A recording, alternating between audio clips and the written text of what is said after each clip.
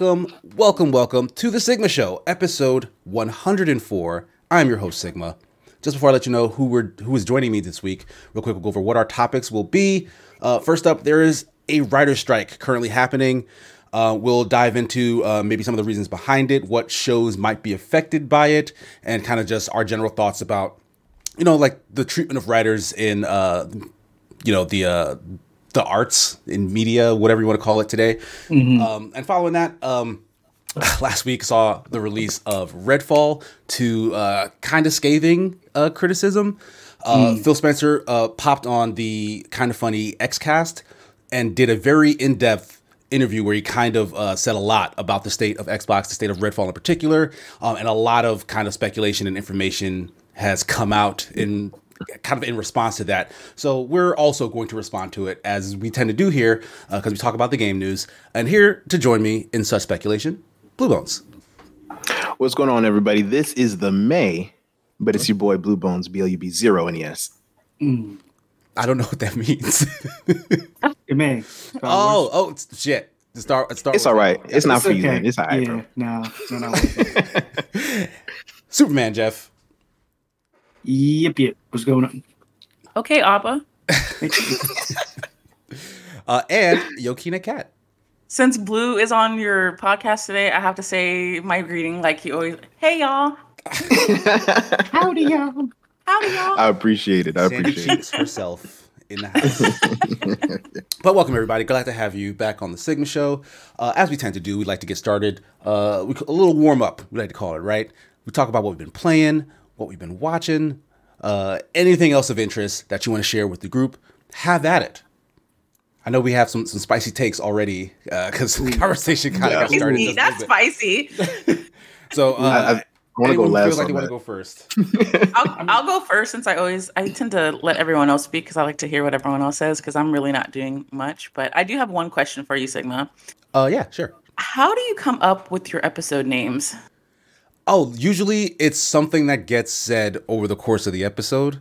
Like if I find it like just a strange turn of phrase or something that kind of encapsulates a bigger point, I'll like latch onto it. But mostly out of context, it's just hilarious. Like that's the main. And that's what I figured because I was going through your list of how you list all your episodes that you've had thus far. Like I was going through, I was like, these are some really interesting. These are some really interesting the episode hope is that just the title alone will be like, what the hell? Will catch someone's attention. Yeah. Yeah. That's what I figured. But I was like, let me ask it because I know like some people there's like they have like like a name generator like they do that for like episodes too. So like that's why I was like, no, I think this is probably something Sigma probably heard or just a funny phrase. It's more than likely just a quote of like a single phrase that someone has said. Sometimes it'll be something a little more all encompassing, but it's mostly just dumbass shit people say. Yo, just real quick on that. I promise I'm gonna try and make these things quick. But back when we were on the last podcast, Jeff, we did a game and Jeff had quizzed you and I, and I'm trying to remember. He said something so wild that we made it the title, but it was just like a mispronunciation of something that we were going. It's like, do you remember what I'm talking about? I do because Jeff actually does this quite often. Like he'll just mispronounce the shit. I don't know if he's doing it on purpose or what. But he says it so much, I feel like it's canon, and I'm just like, wait a second, hold on. I had to like double check. But anyway, I won't divert anymore. But yeah, no, that stuff's been fun. I was interested. Let's go. But as far as me, I haven't really been playing a lot. I've been studying for my my LSATs, my law entrance exams. Come through. So Nice. So I decided to apply for law school, Oh, and then I'm awesome. also still looking into applying for a doctorate for my graduate degree in clinical psychology. So I kind of want to take my LSATs and my GREs, and obviously not at once. I can't. That's just too much studying. But I'm going to see if law school or graduate school for clinical psychology is going to be my next route. So that's what my process is right now. As far as video games, I really haven't been playing a lot over the last few months, except obviously Tekken. So But how's that been going? Uh, Like I see you post clips every now and then on Twitter. Yeah, so it's been going really, TikTok really too. well. I am now in the red rank. So if anyone's familiar with the way Tekken works, I am not. the highest rank you can get is Tekken God Prime. So I'm currently, I don't know if anyone in here watches Yu Yu Hakusho, but there's actually a group of ranks in Tekken that's actually based off the four Saint Beasts in Yu Yu Hakusho. Yeah, no, the Saint Ayako, Beast is a Seiryu, thing. Suzaku. Like that's a real Yeah. thing. Yeah. So like the obviously in Yu Yu Hakusho they have four Saint Beasts. So that's what I associate it with as Yu Yu Hakusho. But I'm currently in the red rank. So right now I actually just had a demotion match and I lost. So Oh no. yeah, I'm a Jimbu, which is the stone beast. So Okay. yeah, so it's going okay, but once you start getting past like 19 Dan and 20 Dan, it starts to get a little rough because people are just like clawing and scratching. Sweaty. So Yeah, it gets really sweaty. I have a question for you. Yes. In like those high rank competitive things, do you run into any sort of cheating? Like, is that a problem in Tekken at all? Or It can be, and on PC, like this is the only thing this is what I consider cheating. So Tekken came out with this thing, it's called Combo Assist. So for people that are new to Tekken, which I think is a great idea. Sorry, my laptop's about to die. And I've died on you before during mid-podcast Sigma. So Tekken has it's called Combo Assist. So for people that are new to Tekken, they can literally just press like two buttons and it does a whole sequence for them, like a whole combo set. So I consider like once you get past a certain rank, I consider using Combo Assist cheating, but that's just me. Like I kind of feel like if you're going to be trying to play Tekken competitively, I don't really feel like you should rely on, it'd be like the people that use Amos, the bot stuff like in like Call of Duty or Apex aimbot. Legends, like the aim bots and stuff. So I kind of feel like I compare Combo Assist and Tekken as the same thing.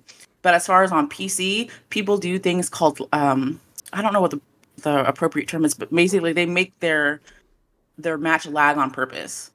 Okay, so like lag switching. Okay. Yeah, so people do that on. I haven't Hit really the seen switch, it. Mom. I'm I don't losing. think I don't think that's really possible on.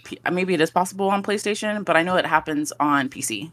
So people will intentionally lag to like mess up their component. But the way that Tekken has kind of combated that is when you go into training, it actually gives you an option to like if you're playing against someone with a really low connection, you can train to play with someone with a really low connection. So, in practice mode, you can say let's say someone has like their delayed frames is like 15 delayed frames, and that's basically dial-up internet. So, Ooh. you in can this day and practice. age? And obviously, Yeah. and I try not when it comes to that when I play with people overseas because I know there's a lot of countries that their internet isn't as Sure. reliable as Yeah. it is True. in the US. So I don't really take offense to it because I mean they're working with what they got and they're like a 22 or 23 Dan and obviously they made it work for themselves. So Yeah. but you kind of come across it. I actually got accused of cheating for the first time like 2 weeks ago. Because I got a perfect on someone who was a higher rank than me. Yes. Yeah. How did that feel? I know that was It nice. was good. I was like, okay, Yeah. like I think I That's can that do salt. this. That's what that is. Yeah, it's like Yeah. when people And take then time but out of their day to find your name and then message you. It's Yeah, stuff like that you're a be killing cheater, you're a me. spammer, XYZ. I was like, okay, well, have a nice day. Like, good game. Like, what else do you want me to say? But then it's as quick as you can feel good is as fast as you can get torn down again. Because I think the next day I lost like 5 matches in a row. So it really is an uphill climb. But yeah, so Tekken, that's about it. Nice. And then TV shows.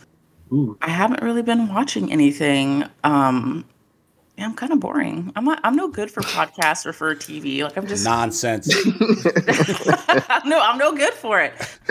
Tekken, I am, when I'm not at work or studying, I'm trying to play through Resident Evil 4, not the new one, but the HD remastered version. Right. Okay. But it scares me just the same, so I don't think it really makes. I don't really think I need like emotional support. I have to be like in a chat with someone just talking. I can't play that by myself. I can't do it. I have to have some type of human emotional support while I play it. But other than that, Okay. nothing much. Nice. Yes. I don't know if you guys wanted me to go first before we get into the bigger. All right, yeah, I can go first then. Get this stuff out of the way. Yeah, I haven't been playing too much, but I did dive back into Sifu real heavy. Because I'd forgotten, I'd been waiting anxiously for their arenas update, which basically was new content that just it's like kind of bespoke scenarios that let you like get high scores in it or whatever. So I went and bought it on Xbox because it's out on Xbox now. Loaded up the arena stuff, and I was very impressed with what they're doing in there because I thought it would just be like kind of how like Batman Arkham had like a bunch of challenge rooms and stuff, just so you can continue to engage with that combat, which is really, really fun. Sifu does the same thing, but like they put modifiers into it. And one of the coolest ones, well, most of their scenes, or at least some of their scenes, are based on like famous movie scenes. Like they do one for the Grandmaster, which is like that like fifth Ip Man movie.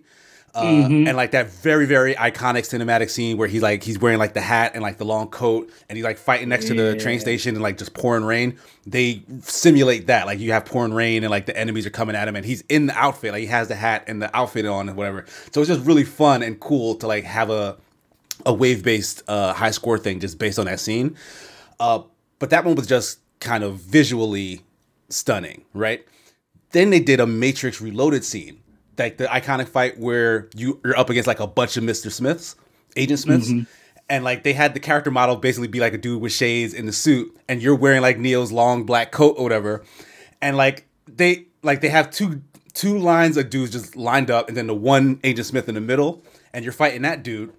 As soon as you beat him, everyone else jumps to the fight, and then like they made it so that anytime you hold the block button, it actually activates slow motion.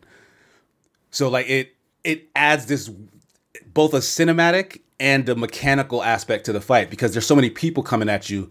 The slow motion actually helps you see what's coming. Like if you there's no limit to it. So as long as you're holding that button, everything's moving in slow motion. So you can dodge, you can choose to block. It doesn't mess up the timing a little bit if you're trying to parry your thing because you're like, oh, I want to parry right now, but I just slowed him down. So now when his attack hits, it's coming a little afterwards.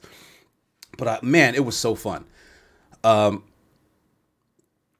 Koenig Loves All. It's funny how having a bunch of the same character models is a feature in movies and a cop out in games.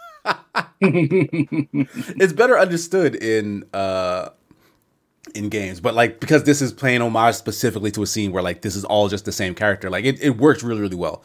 I know they have a lot of other things because there's a lot like as you beat the earlier challenges, it does like the kind of mobile game thing where like, oh, if you beat this score, you get like a star. You beat this score, you get 2 stars. You beat this score, you get 3 stars. You need to collect a number of stars to unlock the later challenges. So like you have to start to replay and do better at some of the older ones if you want to unlock the final ones. So like I haven't seen everything that they have in there just yet, but so far I've been super impressed. And like Sifu is such a good game. Like it feels so great to play. Just having more of it is exactly what I wanted. And so I do hope the next thing Slow Clap does is a full on, honestly, I want them to do a sequel, but I would love them to like dive into the past of that world and like have kind of an origin story for like all the mystical stuff and like the characters who you meet in the current one, like to see kind of either their masters or like the lineage of the items they had or whatever. Like I kind of want them to explore everything that has to do with like all the mystical stuff in Sifu. Cause like there's a really cool story in there that I feel like, doesn't get talked about a ton because the gameplay is king and it 100%. Yeah, it looks really good. I've seen a lot of it. Like that new arena mode you're talking about, it looks really good. Yeah, it's fun as hell. But that's pretty much all I've been playing. Yes. Hey Sigma, I forgot. I have been playing one game that I really, really like. My friends got me into it. Monster Hunter. Like I've been playing. Yeah. Yes. That's on my list. We're gonna talk about that. I got you. I am still like. It is definitely a game where you have to pay attention to like the tutorials because like if not you'll be wandering around aimlessly. So I've been playing with some friends in a group chat I've been a part of on PlayStation for a while. So the Blue, we need to play together because I think I'm finally through like all the like required like all the solo village hub hub quests. Yeah, the hub quests. Yeah, I think I'm finally through them. So let's go, boo. I really like that game. It is a lot of fun. Are you playing Rise or World? Iceborne. Iceborne. Okay. Oh, okay, That's the yeah. expansion for World. Okay. Yeah, Yeah, that was a lot of fun. So, my friends were like, just buy the. I guess they had that was an expansion pack, but then when I had bought it, they did the actual game and the expansion pack for like $60. Mm-hmm. So I went ahead and just bought it. That was on Game Pass for a while, then they very took it off. detailed, and my cat. Rise is on Game Pass right now. Yeah, Looks Rise like my and actual Sunbreak cat. is on Game Pass now. So like the expansion for Rise, wait, is it not on Game Pass? Maybe they just. I think you have to. You Yeah, have to they pay launched for it on Sunbreak. Xbox. You got to pay for Sunbreak, Alright, yeah, but so you can get just- the base game is Game on Pass. there. But yeah, I'm like really enjoying it. That's what's up. Adulting just sucks. Like I've noticed that my Who you decline in video games and anime and manga reading, it's not as much as it used to be. And I'm hoping that once I get a more of a consistent schedule, because work keeps me pretty busy. So I'm hoping that I can get a little bit more consistent. But Lampy had a comment about my pop collection, but actually my prized possession really isn't any of my pops. I have it right here, but this was a gift from a friend. He found the original. This came out when like Tekken 3 first came out, and that's when Ling Xiaoyu first came onto the Tekken scene. So they had like all these like figures and stuff, and they found this. So this is probably like my favorite, I guess, Nice. collectible. Because that's your main in Tekken. That's my main since Tekken 3. So, but yeah, I'm sorry. I didn't mean to interject. What I'm up? sorry. No problem. What up, Minyo? I always know it's you because it comes up blocked for some reason. I don't know why. I'm around the chat saying, "What's up, Jeff? What's up?" Yeah, so that's pretty much it in terms of what I've been playing. But watching Vinland Saga, which I did not realize at the time, is releasing on Netflix weekly. Yeah, episode. So I caught up That sucks. for season 2, and I've been very down on it. Like I think it's really slow. It's a lot slower paced than that first season. That first season was just. The second season is all about. Well, honestly, I feel like the first season also started kind of slow, but like it does get interesting. Like it's a slow paced story, but the story builds in a meaningful way that I was interested in. And then it does kind of get like real actiony, and then it starts to slow up a little towards the end. But the intrigue is there. It's like, oh, this has turned into like this situation with a bunch of different players. So I'm very intrigued and interested in like kind of what happens once they all get together, or like how they play off of each other. So like I was fine with that. But 2 kind of resets everything. The situation, like they time skip a little bit. The situation is completely different than where it leaves off. And without spoiling anything, they take a very long time to reintroduce any of the elements that they kind of cliffhangered at the end of the first season. So it's like it took a long time for them to try and even tell you like, hey, this is still a thing that's happening in the show. And then once they do that, they jump back away from it to the slower paced stuff that you started with. And though that stuff starts to heat up a little bit as to where it is right now, like definitely some stuff starts to pop off, they still, in the middle of the episode, take the time to go back and do like a very slow, introspective story about a brand new character that you kind of just met a couple episodes ago. Yeah. And it's like, I'm so much more interested in the characters I already knew, and you've stalled their stories to like a complete halt for whatever reason. Yeah, and it's hoping to keep you pulling until they start, because they do eventually start to introduce some of those characters again, but it's a little bit later. Yeah, like they're teasing it. Like they've literally said that those characters are supposed to be showing up to where all the quote unquote action is happening. But like once they get there, like I'm not convinced that anything of interest is going to happen, because like they keep sort of pulling the rug out from under you as soon as you get just a little bit of the conflict that has Are made you caught the show up? compelling. Yeah, I'm caught up right now. So like the newest episode is out tomorrow. Okay, with the reptilian. With the reptilian. The last episode dealt with some reptilian. Like What else? you mean the character who's named after I mean, I didn't want to say all that. I was just saying, I don't know how to say his name. If you picked Spoiler. up on what I picked, I don't know. Maybe somebody would have noticed the character name. like the man- It's so ambiguous that he even put it into code. That's so crazy. Like I don't see how saying the man's name. I don't like to spoil you stuff. That's like when you told me Ed Sheeran was going to be on Game of Thrones, and that Oh, was a he's spoiler still for on me. that? Yes. Oh my god. Yeah, he's the only Yes. character. Like every new episode is just Ed Sheeran playing a new song. Oh my god. But yeah, so Villain Saga season 2 so far is it's been mostly disappointed. Like I'm still watching it because I am intrigued as to see what happens next. I've invested time into it at this point. I'm really not a fan of the weekly release. Like I thought I did not expect that when I started it, so I'm like kind of stuck now watching it week to week. I was surprised, but I think it caught you off guard. Yeah, I did not expect that. And honestly, I don't know. Are there any other anime that's doing that? Because I had no idea Villain Saga was doing that. Yeah. Oh yeah. So Crunchyroll all the time. No, not Crunchyroll. I mean on Netflix specifically. Oh yeah. Netflix does it. They've done a couple, but that's to keep that viewer subscription going for as long as they can. Stretching it out. Then they well, it doesn't matter. Yeah, they there's a couple that they release weekly, especially reality shows they do weekly. But anime, How far have we come? I've seen it a couple times. How far have we come? We were excited to wait for the next week, but now it's like I have to have the whole season now, or I have to have the we've been spoiled by on-demand television. Yeah, we were kids. It's because there's so much content to consume. There's a whole bunch of content to consume, so there's a difference between like I want this story now and I have to wait for this story. You know what I'm saying?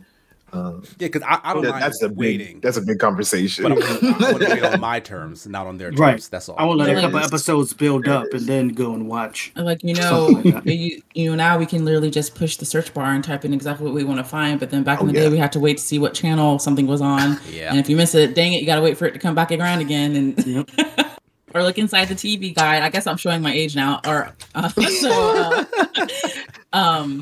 remember they used to have a physical TV guide? Like it would just come. The physical one. Yeah. Saturday. Snaps! Next week at 7:30 is gonna be that one show.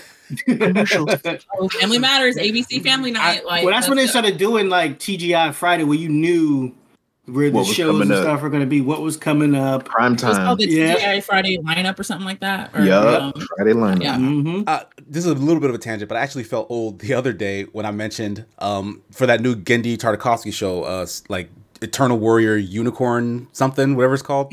Okay. It's airing now on Adult Swim. I was like, I need to set my DVR to record it. It was like, you still got DVR? Oh my lord! Damn. It was like, DVR. Like I use Sling TV, and Sling TV has a DVR function, but like it's airing on network. Like it's an Adult Swim series. Like that's the only way I think it'll come to HBO Max eventually. But like usually CartoonNetwork.com usually has an archive of most of them.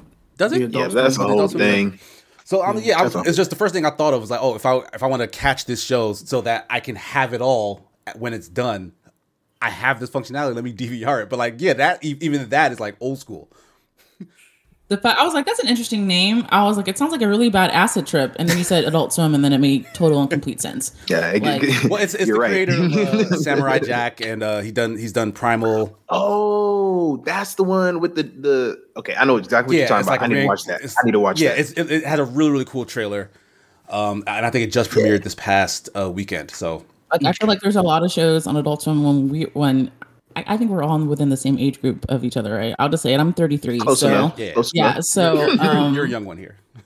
Okay. I'm not there. Okay. I'm sorry that I'm not one step closer to my AARP card segment. My bad. When Adult Swim was coming out, and there was stuff on there that I didn't even really, get. Like I remember, what was it called? Metalocalypse. Yes. I really feel like there's a lot of shows that you literally have to be on something to understand it. Like that makes sense at all. That show was legit brilliant. As it really was, but I was as very much not a metal fan. Like it's still a really good show. It is. Yeah. Or like when I was a kid, I didn't understand Aqua Teen Hunger Force, but I think it's hilarious now. So Venture Brothers. That was one of my Prison World. What was the name of that show? Yeah. Prison World. Super Jail was crazy. Yeah, oh my gosh, that one was actually had a good story. That one was. I actually watched. I believe you. But I watched it all the way through, and I was surprised. Yeah, no, 100%. It was all about the like shock value of the gore. You know what I'm saying? That's all it was. But then. The story that the warden was going through was actually like intriguing. I was surprised. It was a really good story. That's what was that Midnight Train? I couldn't finish that one. Midnight Gospel. It was like a similar art style, but like that's what that reminded me of because Super Jail was. I never finished that, but I did like the first 2 episodes I think I saw of Midnight Gospel. that weird trippy podcasty. Yes. But yeah. So my final thing that I've been watching, or that I finished, is Beef, which is the Stephen Yeun, Ali Wong drama about two people who get into a road rage incident and how it kind of just spirals their lives. Is that good? Did you like it's it? Really good. It's also very disturbing. Like by the end of it, it's like, God damn, like that's kind of like the only the only real response you have, because like the situation like at the very start, like the road rage incident they have is already kind of like very over the top, like it's very intense, like from the jump. But then like they're back and forth between them when they try to kind of just get back at the other one, and how the toxicity of that anger that they're like putting onto the other person is infecting their own life. It's so well done. Like you see it very slowly seep into, you know, like their personal lives, and then the lives of the people closest to them, and then like how everything just kind of comes to this catastrophic end. Like the finale, like the second to last, and then the last episode. It's like, wow. I hope. Oh, what was that? Oh, that was a donation noise. I'm sorry, that scared me. Oh my God, what happened? Oh no! Thank you so much. Oh Smart, no! sent in a donation. Much appreciated. Did that scare you that bad? It did. That's how rare we hear those here. He said, "Oh, money! Oh my God! Oh no! I hear that. Take it back. What? Okay. That was wonderful. Remind Thank you of your so stripper much. days when they used to throw coins at you, huh? Oh my goodness! I got rolls of pennies. 5 on it. Throwing them I got nickels, 5 on it baby. too. Throwing them nickels. We'll make it rain, Sigma. We'll make it rain. Make it hail, baby. Hell, you know what I'm saying? I danced through the pain. Yeah, baby. But no, Art's but like, pain. That was very poetic. Okay, I'm sorry. Go ahead. but honestly, like it's so well done. And I mentioned this before, but like it has amazing music choices in the fact that like it'll handpick songs that both like the tone of the song, especially when it will come into the scene, will feel a little awkward at first, but like as the scene plays and then you hear the lyrics that the song is like spitting at you, then the melody starts to like it's so weird. It's hard to describe, but like it's this kind of weird synergy that after a while clicks, and like it's like really, really good. Marty calls it needle drops, where like the song kind of creeps in, and then like maybe like the beat will drop, or like the lyrics will hit, and like the situation that's happening as that happens is like, oh, this fits perfectly. Good sound design. You know, we'll talk about it later, but Guardians of the Galaxy does that as well. Like they'll play a song, and like the scene will camouflage itself into the song, and it starts to bring it out. You know? And this is kind of going into, you know, one of your topics, Sigma, so I won't go too much into it, but I just think that music that is probably my favorite part of movies, to be honest. Just the way that a composer or the music consultant or the music producer on a film, how they're able to match music with the setting of a scene or a situation. And it kind of ties into what your topic is going to be, so I won't say too much, but like, for example, like Hans Zimmer is like obviously he's an extremely famous composer, John Williams. But Hans Zimmer has such a great way of like even just composing music that just fits so perfectly with, like, you basically feel the scene through the music, if that makes any sense. Yeah, the music helps you, obviously in a scene, they're acting, but the music helps you feel more in the scene yourself, if that makes any sense, or empathetic towards whatever the scene is or whatever the feelings is they're trying to convey in that scene. So I'm sorry. No, I digress. Perfectly put. But that pretty much wraps it up for me in terms of like what I've been watching and playing and stuff. So Blue, Jeff, either you guys dive in. Go ahead, Jeff. I ain't been here in a while, so I got a little bit of long list. Okay. I got a long list, but I'm gonna try and run it. Go ahead. I'm gonna speed through mine. Playing. First off, I've been playing Jedi Survivor. Been enjoying that. It's a great time to enjoy it, May the 4th be with you. So I was playing that, watching that. Watching Jedi Visions along with that. It is a season 2 is experience. Out. Yeah, it came out on the 4th. Oh, yep. I didn't realize. Okay, yeah. Nice. So I've been watching that. and then going back and forth and playing it. It's a really good experience. So basically celebrating the 4th while enjoying some Star Wars. Lots of Fortnite. They got the May the 4th event going on as well. So they have lightsabers in there. You can pop in with a lightsaber. There's like little Jedi and Sith holocrons throughout the map, and you find them, you press X on them, it takes you through like a little portal that does the cutaway, and then you'll come back out with a lightsaber, holding left trigger blocks bullets and stuff, and then hold the left trigger and pressing right trigger does a force throw, and then your right trigger does lightsaber attacks. They also added one of the blasters in there from I forgot which blaster it was though. But they added the blaster, and they have a in-season pass. It's free. You just play, you do some stuff, you unlock some quests, and you can unlock a bunch of the clone troopers, and then the last one is Darth Maul. You can unlock Darth Maul for the last free battle pass thing. Yes. Okay. So you get like 11,000 points. You can unlock Darth Maul. Which is a lot of fun. I mean, the lightsaber is so much fun. I hear it's super overpowered though. Oh my god, it's so much. But like, here's the thing: if 2 people have it and they're fighting each other, and it's not like, it's pretty much you can pretty much get one almost every match. It's not like there's only one on the map and you get it, and that's kind of. Right, I think that's how they did it with the Infinity Stones. Yeah, Infinity Gauntlet. Yeah, but no, this is like there's a bunch of them throughout the map.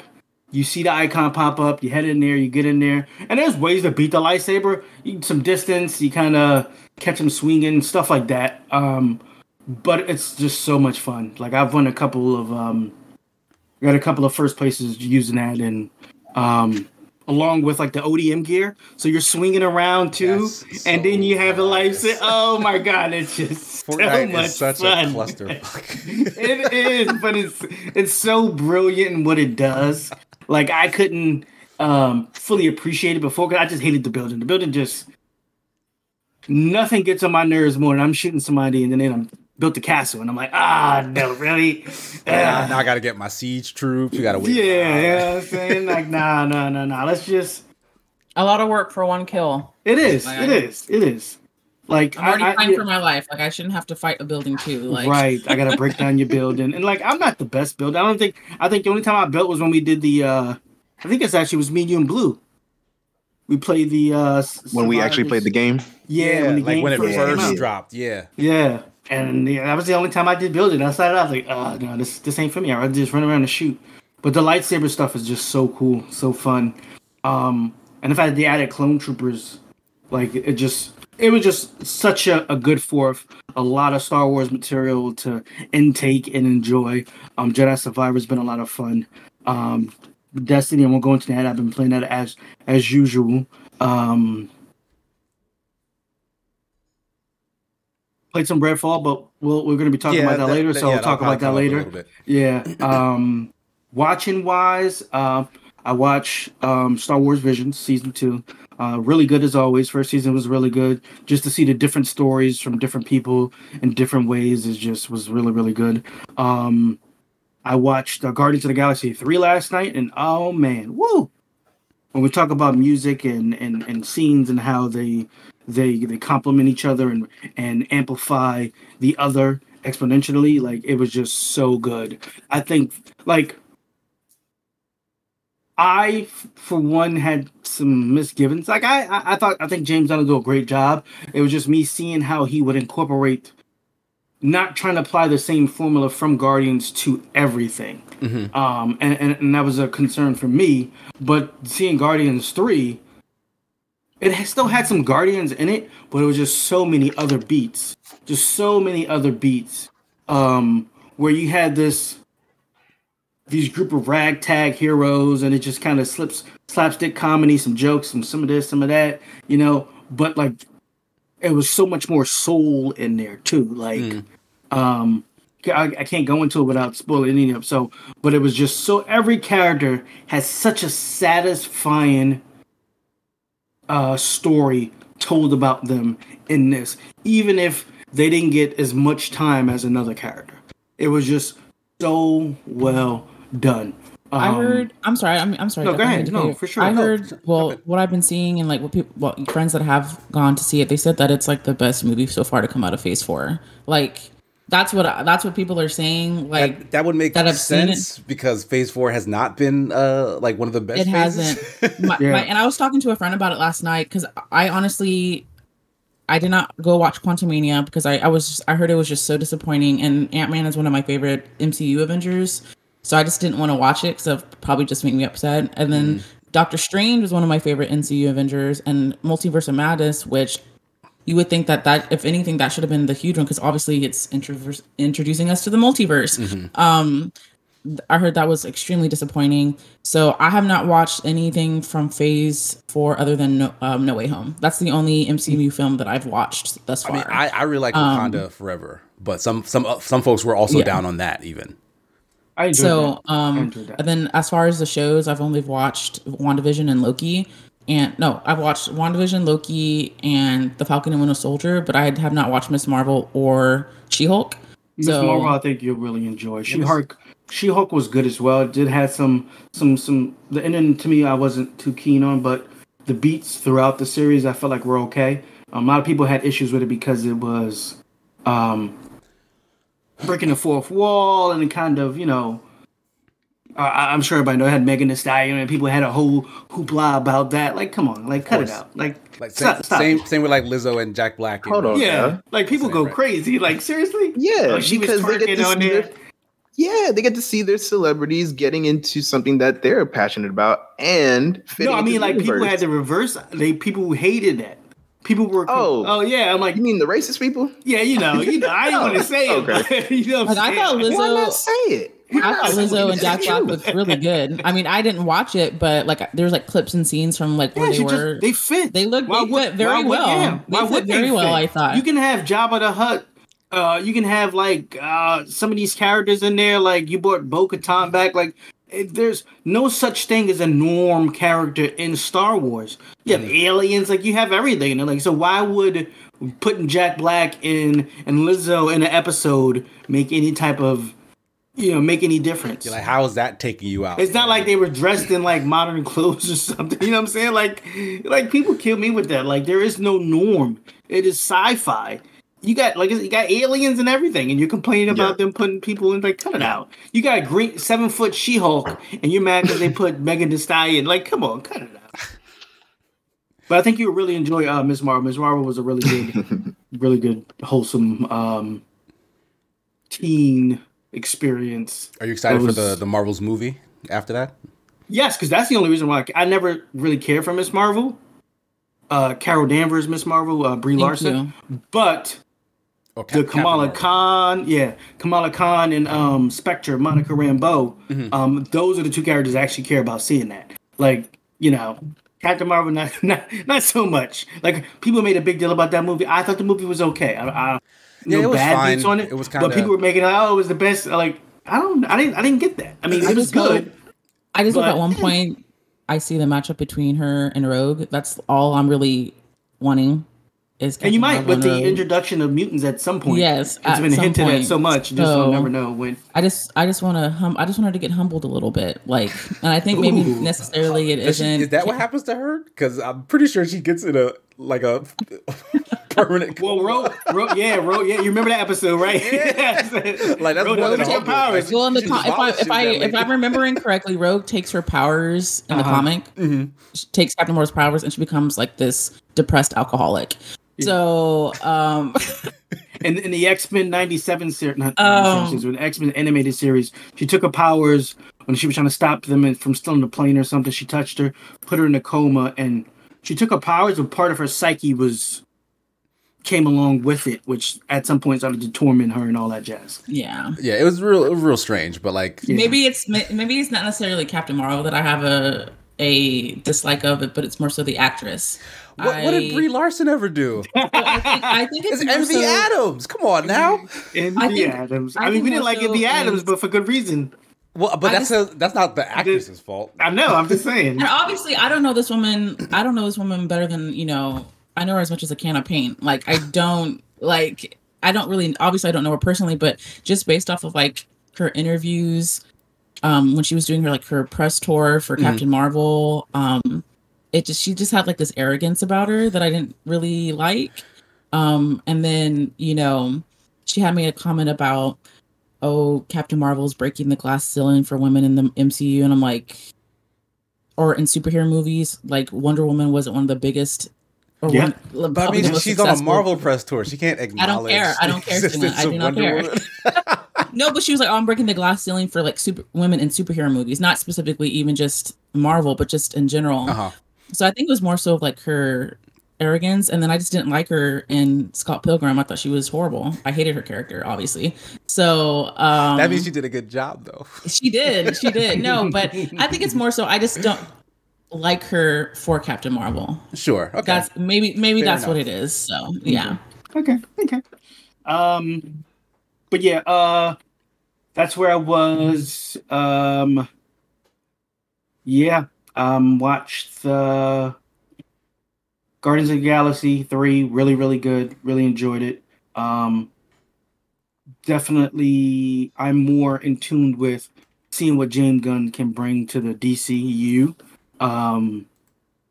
And hopefully, I'm hopefully optimistic about them doing a genuinely good Superman movie, and I think they were doing Batman: Brave and the Bold. I like that the movies that he's suggesting for the next Batman and next Superman have other characters in it. Like it's not this takes place later in their stories, like when they have offspring and stuff, and not because you don't need to tell their origin story. Yeah, but my only thing is, like I said, it's been reset so much. Even I'm losing some optimism, but I'm I'm hoping. I'm trying to say, why do we need a next Batman? Why do we need a next Superman movie? I mean, there are linchpins of that universe. Yeah, that's true. And they are because at some point, even if you do a bunch of movies with other characters, those characters are going to need to run into Superman and Batman at some point, right? And that's fine, but why do we need a whole nother feeture with these? Because why have you seen the last Superman couple? The vocal point? Oh God, that's why. Literally my point. Why do we keep making more? It's dumb, bro. It's the recognition. Dumb. It's like there's a couple characters who, no matter what age most kids or adults are, they know. There's Superman, there's Batman, there's Spider-Man, there's You're just Mario. Talking from our time period. Yeah, I just mean like even like kids now. Like my son loves Mario because we taught them. No, I didn't like it. This not even us teaching them, just them kind of. Yeah, like my son kind of found Sonic on his own. I don't have any like Sonic propaganda in this house. Mm-hmm. Did you say propaganda? Yeah, because like what else would you call? You don't like Sonic. You don't like Sonic at all. I don't feel a strong way one way or the other about Sonic, right? But I personally I don't have any Sonic games, any Sonic like artwork. I don't have Sonic stuff that I would have passed to him. He found that because it's just popular for kids, right? And he latched onto it. Yeah. Yeah. I mean, like I said, it's not teaching them. It's just stuff they come across. Like, I mean, I like that. I like that. Even if you teach them, that's not something they're necessarily going to latch onto. Yeah. I've been trying to get my son into Pokemon because I think it's a cool thing for a little kid to be into. I bought him Pokemon cards. He has not opened the pack. Yeah, the cards, bro. We're in 2023. What are you doing? And I just want to clarify. I wasn't necessarily saying like this is what our parents teach kids, right? I'm just saying as a society, this is what we're saying kids should consume. Superman, Batman. No, you're right. You're 100% right. But the kids do make those choices themselves as to whether they're going to take it or not. Because like I've introduced a ton of stuff and my son will be like, okay, I like Mario, but I also like this scary ass clown creature on YouTube. I keep trying to stop watching this shit. Yeah. My son's like, oh, scary. I'm like, then stop watching it. Let's change. No. Kids they like horror movies and stuff. Yeah. Not me. Watching, and I think that's pretty much it. All right, cool. How about you? Let's get ready for the seminar. All right. Let me just stretch real quick. All right, real quick. Boom, boom, boom. Thank you for having me on the show. For starters, I accidentally caught up on Bob's Burgers. It was the wildest thing in the world. It hurt my soul, but I love that show so much. I've learned so much about myself and kind of about how the parent I want to be in the future from watching Bob's Burgers. Like it's beautiful show. Do yourself a favor, soothe your soul, watch Bob's Burgers while you're cooking, watch Bob's Burgers while you're just doing something. You're gonna get a little gem for your soul. All right. That's chicken. What do they call it? Chicken soup for the soul. Okay. Conan was always asking though, accidentally? Like, what does that mean? That means that I was behind, right? And when I'm cooking, I throw on Bob's Burgers, and every time I need like a filler show, I'm like, okay, let's watch another Bob's Burger. Let's watch another Bob's. And then it was like, there's no episodes left, and I was like, oh crap. I wasn't paying attention to how much I had left, and the latest one said new, so I think there's another one that's dropping this week, but yeah, now I'm caught up, and it's kind of weird for me. But here we go. Oh, opinion on Archer, real quick. Conan A. Loves All. Love Archer. I'm a huge Arrested Development fan, so Bob's Burgers, Archer, all they have the similar voice actors and similar comedy styles. Love it all. I can't wait for the next season of Archer too. Yeah, I need to too. Okay, I'm not gonna go too far into that. Let's keep going. We got a long list. Severance. I watched Severance on Apple TV. A freaking amazing show. I'm gonna have to watch it now. Yeah, I'm gonna have to watch it. Yeah, because I keep seeing it. Gosh, I'm sorry, pounding. Okay, no, you good. The only thing that scares me right now is that I heard rumors that there's headbutting on the set of season 2, and if they don't put out a season 2, I'm gonna murder somebody. Don't tell me that. That's his job. I'm trying to tell you. Ben Stiller does a really good job on this show. As a director, I think, head producer. He's one of the showrunners. Yeah, he's one of the head showrunners. Yeah. And he's been doing amazing. Adam Scott is the main character, but there are other amazing artists, actors. John Turturro. Oh my gosh, I can't believe I forgot his name. When I remember, I'll tell y'all. But there's a couple more that are just amazing actors that show what Severance is about. Severance is about the actual separation between your work life and your home life. There's a chip that they put in your brain, and when you go to work, you're a whole different person. You cannot remember your outside life, your outie, as they call it. Mm-hmm. But when you're inside, all you know is the work. The work is mysterious and important, blah, blah, blah. It's a real good allegory for like what we do in our corporate job in the capitalistic world. And there's a lot of really cool stuff that go into it. But the whole thing is you show up 8 o'clock in the morning, right? Kat is going to be you. You show up 8 o'clock in the morning. You step through the door, right? The next thing you know, it's 5 o'clock and you're walking outside the door. Damn. Your job is done. You go home, you do whatever, and you don't think about work. Your work life and life is completely separate. It's almost two different people, almost. But on the inside, they show you in the show what they do on the inside. It's some weird stuff, almost cult-like. I'm not going to say anything else. It's a good show. Okay. The end of the first season's amazing. Yes, 100%. Text me when you do. Let's talk about it. You know what I'm saying? The premise is super strong, and they do really cool stuff with it. Because like the concept itself lends itself to like debate, and they have those debates in the show itself. Like it's really good. Do yourself a favor, talk to your coworkers about it too. Craziest thing.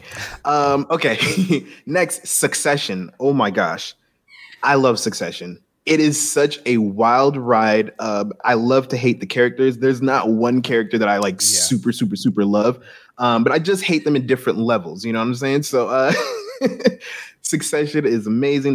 They're dropping another episode tonight. Mm-hmm. I'm going to be on board. I think that's the only show I'm just like week to week waiting for right now. Mandalorian season 3, finally caught up on that. Ooh. Amazing. I was very, very, very satisfied with what they did. So much Mandalorian lore got put out, and the culture that's what I think one of the big things that Star Wars has been missing. Without going too deep into it, some of the big lore in the past was a 3-way war between the Mandalorians, the Sith, and the Jedi. And you always hear about the Sith and Jedi, and Mandalorians is kind of like a distant thing because they low-key got snuffed out, right? But they on the rise again, and you get to see the Hasidic ones and the New Age ones, and it's really cool. You know, you picking up what I'm putting down. So I love what they did with Mandalorian. I love how they tied in. The other person that we didn't mention was Christopher Lloyd, was in that same episode. I just remembered his name. Doc Brown, who was in the same episode with Lizzo and Jack Black. Oh yeah, he was. Yeah. Yes, he like was. no one was talking about Christopher Lloyd. Yo, you see the screenshot like as a comment underneath the Lizzo and Jack Black. He was in that same exact episode, and he did amazing. I loved what they did with all that. Okay, yeah, I have a lot of time at my new job to consume some content. I've been like, I'm not gonna say reading, but like manga, comics, and ebooks. I've been on it. Caught up on Jujutsu Kaisen. Caught up on Chainsaw Man. I've been listening to the Scythe book series. I don't know if you guys know about that, but Scythe is amazing. Real quick premise. It's in the far, far future where, you know how in Black Mirror, they always take one piece of technology and just like super evolve it, and then society's built around it, right? Yeah. For this, it's the Cloud. The Cloud gains sentience and is actually a very, very, very good steward of the world. It gets to the point where, because it's able to collect and organize information properly and utilize it pretty much non-biasedly, humans become immortal. They've gained enough. They've worked together enough. They put together enough technology. Humans are immortal now. Now then you have the population control, right? Scythes are people designated to take out people to, run down the population. So we don't overpopulate. Now, there's a lot of strict rules that go into it. It's accepted by society. And when I tell you the universe that's built is actually good, it's the actual utopia. That's what's cool about this book. You see so many shows where you're like, oh, the cloud's about to be evil. No, that's not what this is. It's always a visage of utopia. Exactly. And then a dark underbelly. You're saying this is like, that's not that. This is how it works. It's an actual utopia that works. It's the people that's the problem. Always, though. Okay. And when I tell you, oh my gosh, it's so freaking cool how this cloud entity and the humans work together to try to.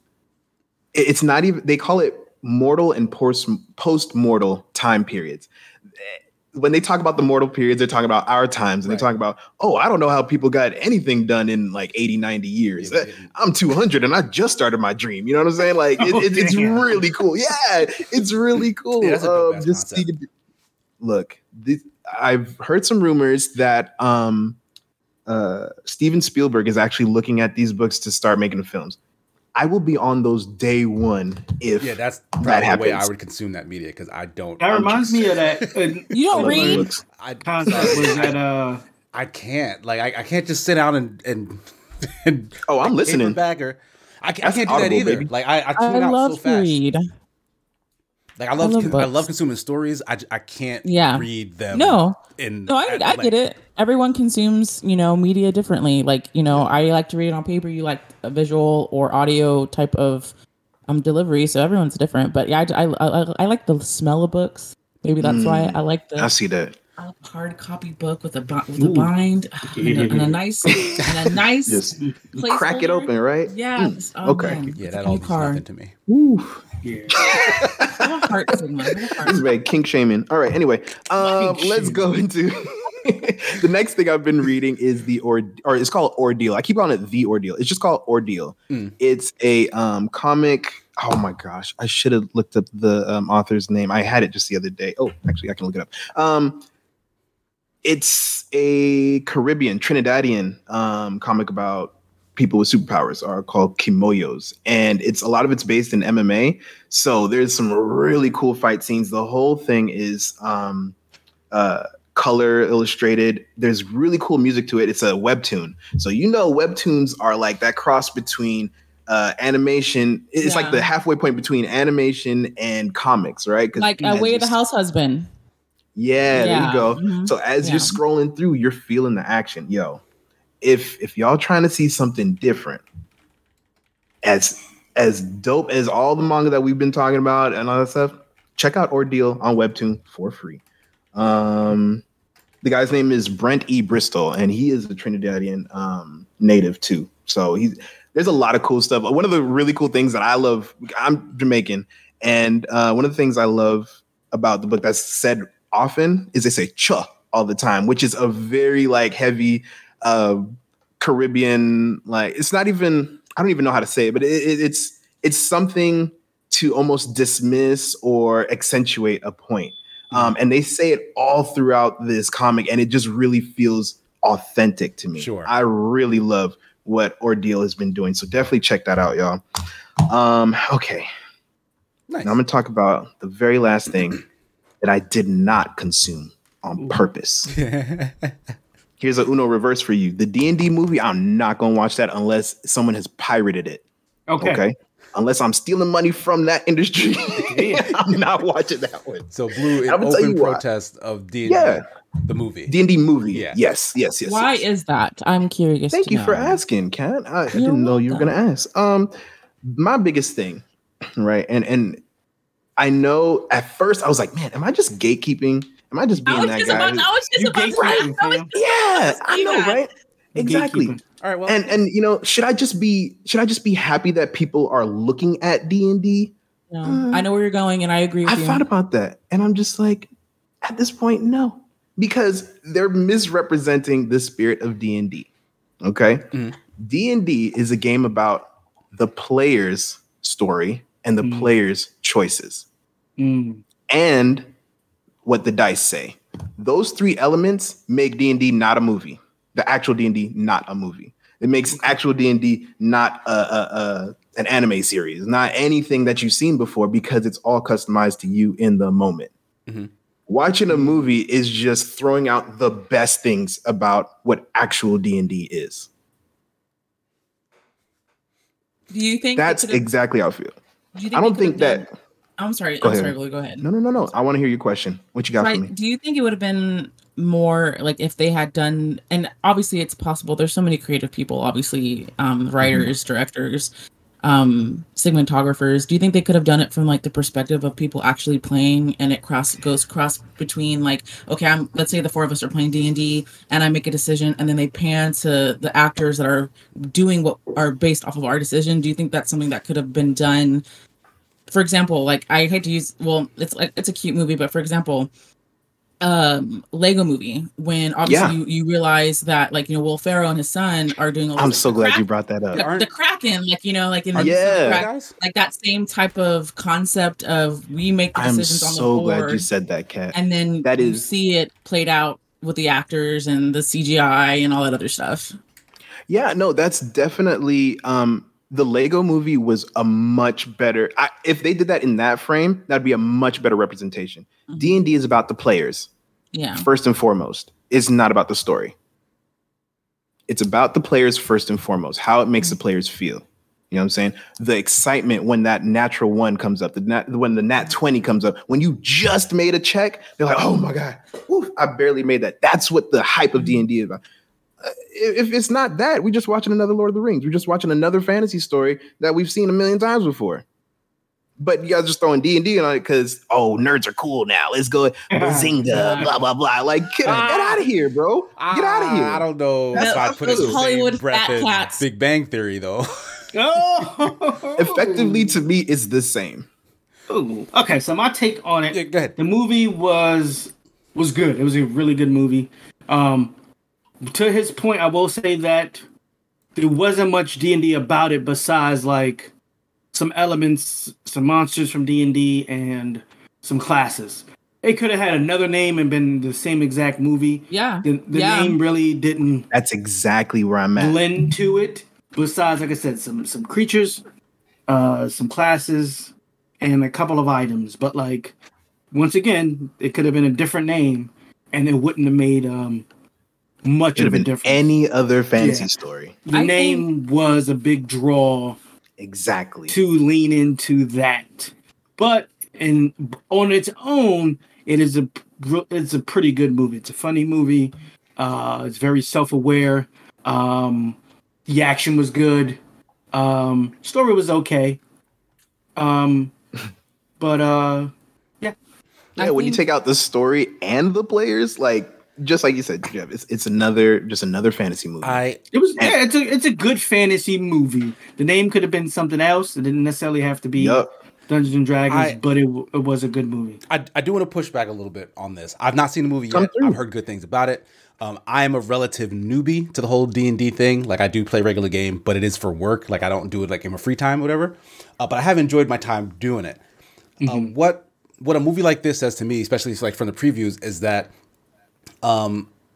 it could reach a mainstream audience who doesn't have interest in D&D and pull them in. And from what I've heard, again, this is all secondhand, from what I've heard, it does have nods to the playing experience that folks who are familiar with the playing of the game could be like, oh, that's a reference to this thing that exists in the D&D world. Or like, oh yeah, I've had a situation like this where this kind of out of nowhere situation happens. So like, it's a little bit how all the movies nowadays are a little nostalgia baity, where like they're just putting in things to like spark a little serotonin hit in the viewer's brain. So like, I understand, like, yeah, it's not representative of like what it is to play D&D as a movie, but to be fair, it is a movie. Like, it's not a game. Like, it's not a live role-playing experience. So like, all they can do is kind of adapt it to that medium, and or not do it. Or I mean, but like, you're not going to just not do it. They're advertising for the game.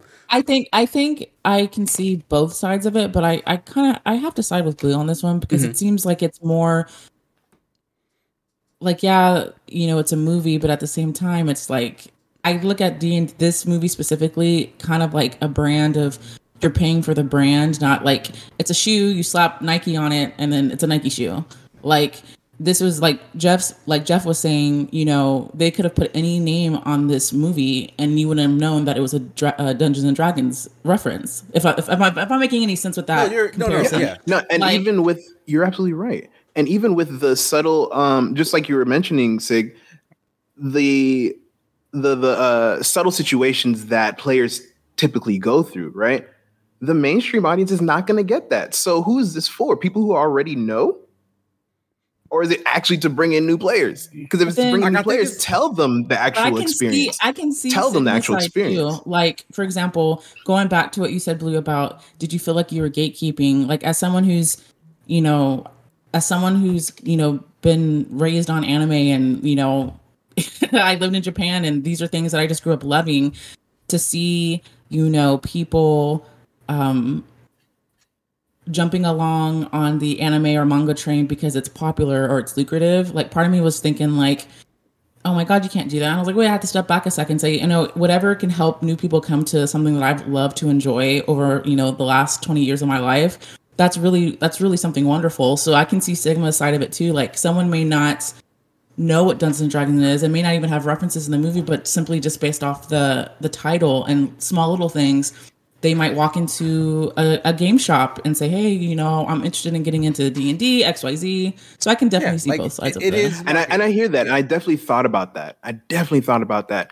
What hurts me is that I feel it's a gross misrepresentation of what D&D is. Yeah. That's what's getting me. Does it actually, like, I know you're using the words to accentuate the point, but does it in any meaningful way actually hurt you? Because you, as a D&D fan, are playing the game.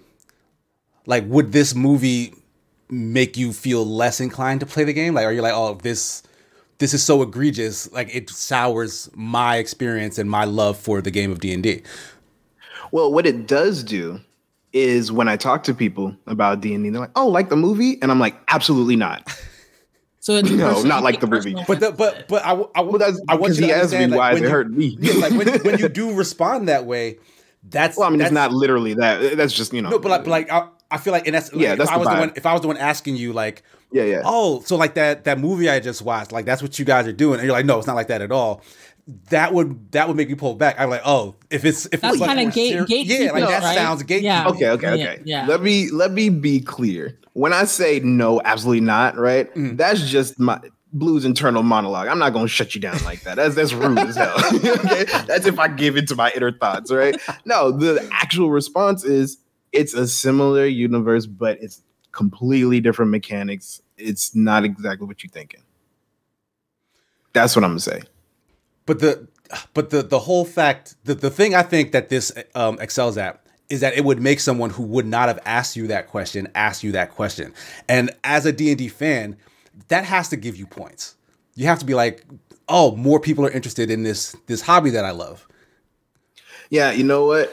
And I thought about that, and I feel like it's kind of like I feel like it's getting attention for the wrong reason, and it's making my D&D evangelism even harder. You know what I'm saying? To give people the right spirit. Because when I've talked to people about D&D before this movie come out, I said, hey, look, this is a game where you make your own story.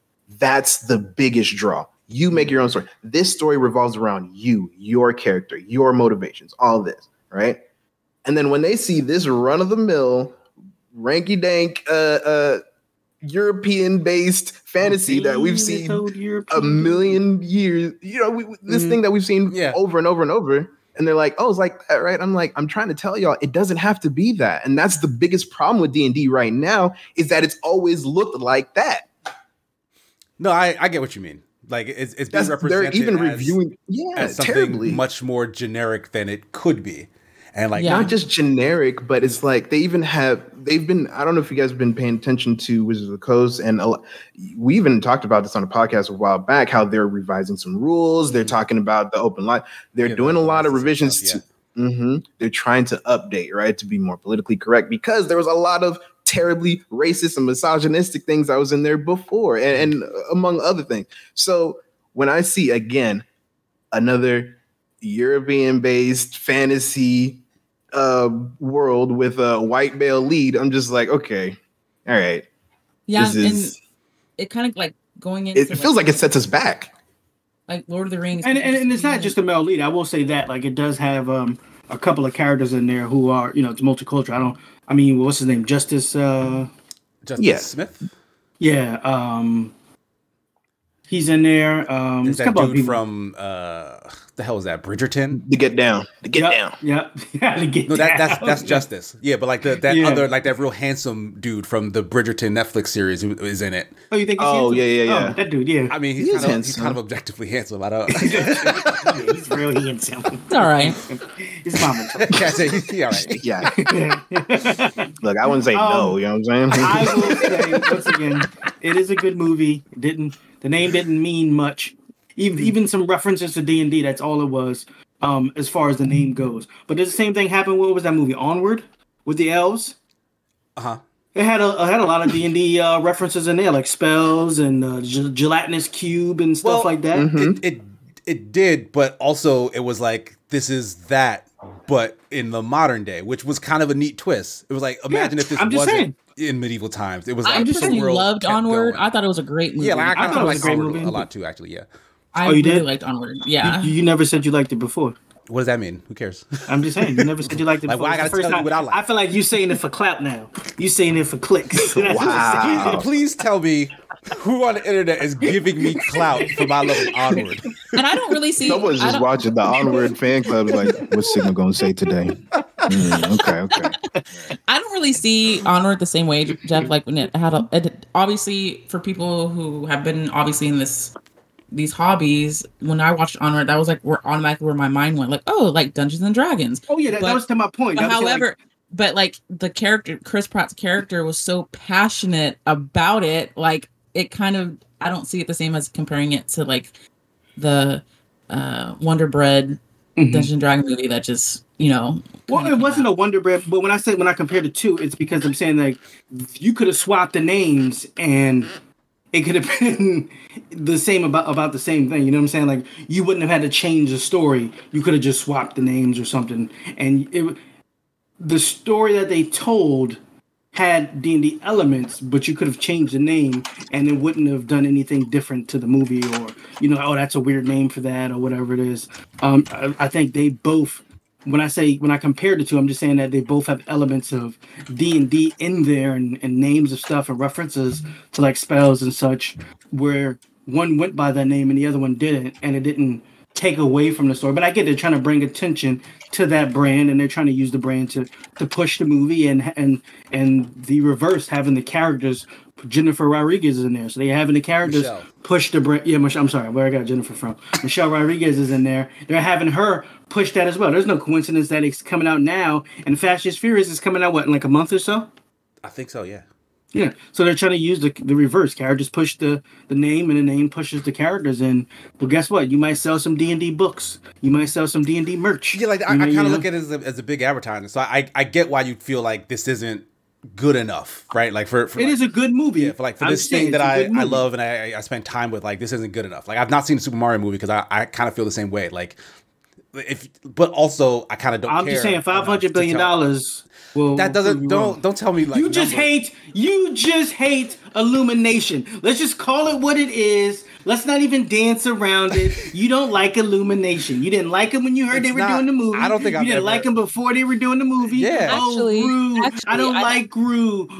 Ooh, that's you. That was you. That's what you sounded like. Actually, I was on the podcast right before they had released a trailer for Super Mario. Mm-hmm. I was on your podcast segment when we were all on here, and you didn't have very much nice things to say about. Tell it, girl. About Super Mario movie. However, I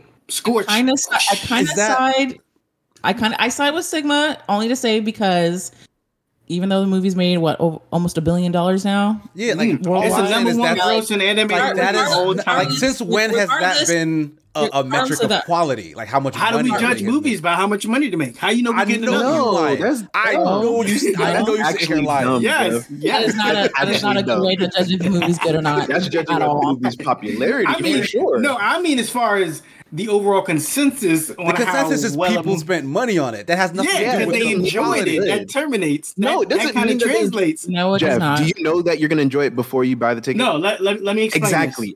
First thing. Most money's already spent whether you watch that movie or not. Most movies we see will have a really good opening weekend. Mm-hmm. The following weekend, once word gets out and reviews gets out, we see a steep drop. That's usually how the curve goes. Morbius had a second release because of how bad it was, Jeff. No, it was because of the meme. That didn't make a lot of money. I'm talking about when there's an opening weekend. It had a second release because of how bad it is. What I'm trying to say that has nothing to do with an initial. The thing is, right? The ticket sales just shows how many people showed up to watch it. It has nothing to do with the quality. And what was the ticket sales for Morbius? Because if you're comparing that to that, Morbius had horrible ticket sales. What I'm saying is it's popularity that moves the box office. It's not the quality of the film. That's what I'm trying to say. What I'm saying is it's a direct correlation. When you and you can look it up, there's numbers to prove it. Anytime there's a movie comes out, even if it's highly publicized, it's a really good movie, everybody goes and see it. That's usually, let's say, Doctor Strange. A really big first weekend. Once word got out and people didn't enjoy it, that second weekend saw a steep drop. And that's usually how it is. And that is word of mouth gets out. That is true. But here's an entirely different point that I want to bring to the light here. The difference in popularity between something like Mario and like literally anything else in terms of pop culture is night and day. If it didn't make $1 billion, we would be surprised. Like honestly, we'd be actually very surprised. Like Super Mario is one of the most recognizable fictional things in existence. From one of the most popular stable of recognizable popular things ever. Like this is Nintendo's mascot's movie. It was always going to do well. It doesn't matter. What about the reviews? What about the reviews? Puts out crap on a regular basis, and people buy it. Well, let's just be real. Now, if there was no predetermined bias before, then I would kind of take your excuse, Casey. But you didn't like Illumination. Listen, I've been talking to you for years. How long I've been knowing you for a couple years now? I never even watched the movie, so I'm not talking about the quality of the movie. I never even went to watch it. You don't like the studio. Tell me. But there's a reason for that, because I've seen stuff they've done. Like, that's how you form an opinion on stuff. Yeah, but you can't base that opinion. That's like people talk about, this is going to take us into the Redfall thing. It's like, no. You can't judge your opinion off the past 1 or 2 movies you've seen and just label, Mario's not going to be good because Illumination is doing it. You can't now you're putting words in my mouth. I said no. I'm putting it where I got them from. It's like when you get one of those things where you draw the dotted lines. Your word said that. I'm just tracing back over them again. I don't have a solid opinion on the Mario movie because I have not watched it. Like I haven't seen it. That's fair. What I have an opinion on is Illumination as a studio because they have in the past, for every movie that I've seen, with the exception of like maybe Sing, they have been bad movies. Like they don't know how to write a story. What have you seen? I've seen Secret Life of Pets. We don't need to go down this list. Said, bro. Don't listen to his bait. Bro. I love Singing, by the way.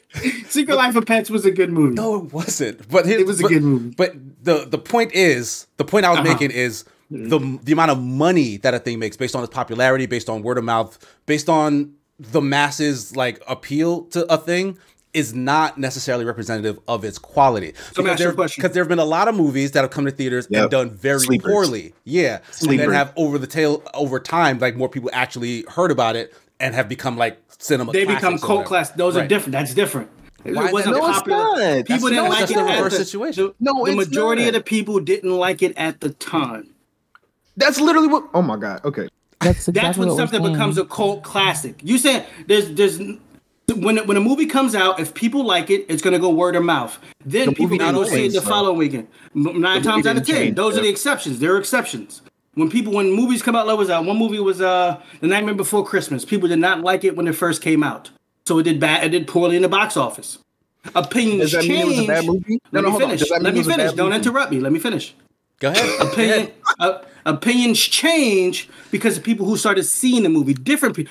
People who saw the movie before, their opinion didn't change of the movie. I disagree. It reached another audience who saw different things in that movie, and then it became popular. It not being popular when it came out doesn't change the fact that it wasn't popular when it came out and it didn't make money. I think that's it becoming popular later when it comes out. It comes out of theater. So explain what happened. What I feel like. Can I respond to what he's? Hold on 1 second. Because I feel like the assumption here is that the same people who saw and disliked that movie later on decided that they did like that movie, and I don't. That's not my assumption. That's not what I said. I said that's what I'm hearing. Okay, go ahead. No, the people. I'm saying it reached a different audience.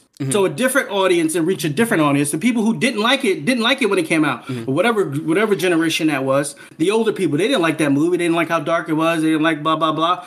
It reached another audience who were into to some of that type of stuff, who then liked it, and that's why it became a cult classic. Well, that's a cult classic, right? Right. But then there so anytime something there are movies, anytime something isn't like that first, it isn't like when it isn't received well when it comes out at first, and then later our appreciation forms for it. That's completely different than a movie coming out and being absolutely popular across the board. I don't agree with that, but go ahead. Yeah. Okay. So give me an example. Let me say something. No, let me say something now. All right. When Nightmare Before Christmas came out, was it a bad movie? The people who watched it. No, I'm not asking, bro. I didn't watch it when it first came out. I was talking about when it first came out. I didn't see it. You just asked me that. You said when it first came out, was it a bad movie? That's what you said. Was it a bad movie, Jeff? Have you seen it? In my opinion, no. I'm talking about. Is it the same movie that you watched today? Which one? I didn't watch it when it first came out. I'm talking about today. If you watch that movie today, is it going to be the same movie that it was when it first came out? Yes, but it has nothing to do. Okay. I wasn't the one who judged it when it came out. Because yours isn't making any sense to what I said. Well, because I haven't finished talking. That's pretty much why. Go. So if you want to listen, then you can hear. All right. Yeah. So in 2023, The Nightmare Before Christmas, we think is a good movie, right? Right. General consensus. We can agree on that right here. Yeah. Okay, cool. Right. Back when it came out, was it the same movie back then? Correct. Yes, it would have been the same movie. What does that have? What does ticket sales have to do with any of that? Once again, it wasn't well received back then. People didn't like it back then. So your point is null and void. Your point is null and void. The movie didn't change. The people watching it changed. But again, I'm talking about the quality of the movie. The point, Jeff, is the amount of money spent on it. Because you're saying there's a correlation between the amount of money spent and the quality. I didn't say the money spent. Okay. I said the amount. Clarify this point because I'm not. Let's make this very plain and simple. When the movie came out, it didn't make money because people didn't like it. The same movie, watched by a different audience, was liked. Now, that's why it's a cult classic. It wasn't like then. Same thing like Toxic Avengers. People didn't like that movie when it came out, but it's a cult classic now because some people watched it. A different audience who is into that type of thing watched it now, and now it's a cult classic, and now it's a good movie. So it's not the same thing as, let's say, Spider-Man No Way Home comes out and it's universally well received. Anybody who pretty much watched it was not universally well received though. I mean, No Way Home, was that the last one? That's the last Spider-Man one, yeah. Yes, that was universally well received. That's not true. I hate Stop saying that. Check the reviews. You want to check the reviews? You want to check the reviews? Do you know what? You want to check the reviews? Jeff, yes, that means pretty much anybody who watched it, for the most part, liked the movie. Because Blue is in your face right now, telling you that it's terrible. Blue doesn't count. If I'm being honest, Blue is negative about almost every movie he watches. Hold on. Kat, please say your piece. Blue's almost negative about almost every comic book movie he sees. I don't really. Shut up, bro. She's talking. Don't tell me to shut up. Watch yourself. Okay. All right. Watch yourself. Please stop talking. Please stop talking. Guys, rein it in. Watch yourself. Let Kat get a word in edgewise. And this is just my personal take when it comes to ticket sales and the quality of a movie. I think that, obviously the interest is obviously there. Like Sigma and Blue said, Super Mario is the most recognizable, I think, in any type of media, the most recognizable character on this planet, whether it's video games, music, movies. Like, I bet you if you put a list of actors with their pictures next to it and you put Super Mario and his character, they're going to know who Super Mario is before they know any of those actors. If I'm making any sense when I say that. It's just so like straight up popularity. It's Super Mario. When it comes to the ticket sales, for me personally, I don't necessarily think that ticket sales correlate to the quality of movie, and popularity doesn't necessarily correlate to the quality of a movie. So, you can have a really popular movie. Yeah, for example, y'all know how I feel about Dragon Ball Z. I love the manga. Do not like the anime simply because I just don't like it. I specifically don't like the fanboys, but that's another story. There's no correlation between popularity, quality, and ticket sales. Those are all separate things. How does a movie judge if it's successful or not? We're not talking about. I'm just answer the question for me. No, if you don't mind. No. Let me finish. Just because something is successful doesn't mean it's quality. Like that's nothing. A studio determines how popular a movie is how much money it makes and how successful it was. That's how a studio judges it. That's not how a studio judges it. But Jeff, is that the question that we're asking you? No, we were talking about Mario movie and the quality of it. We were talking about, and you were saying that it's not quality. I mean. How much money I want to remind you, I never gave a judgment on its quality. I never gave a judgment on its quality because I haven't seen the movie. What'd you say?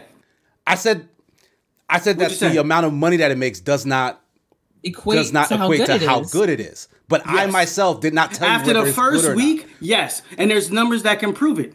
Would you like me to pull up some numbers?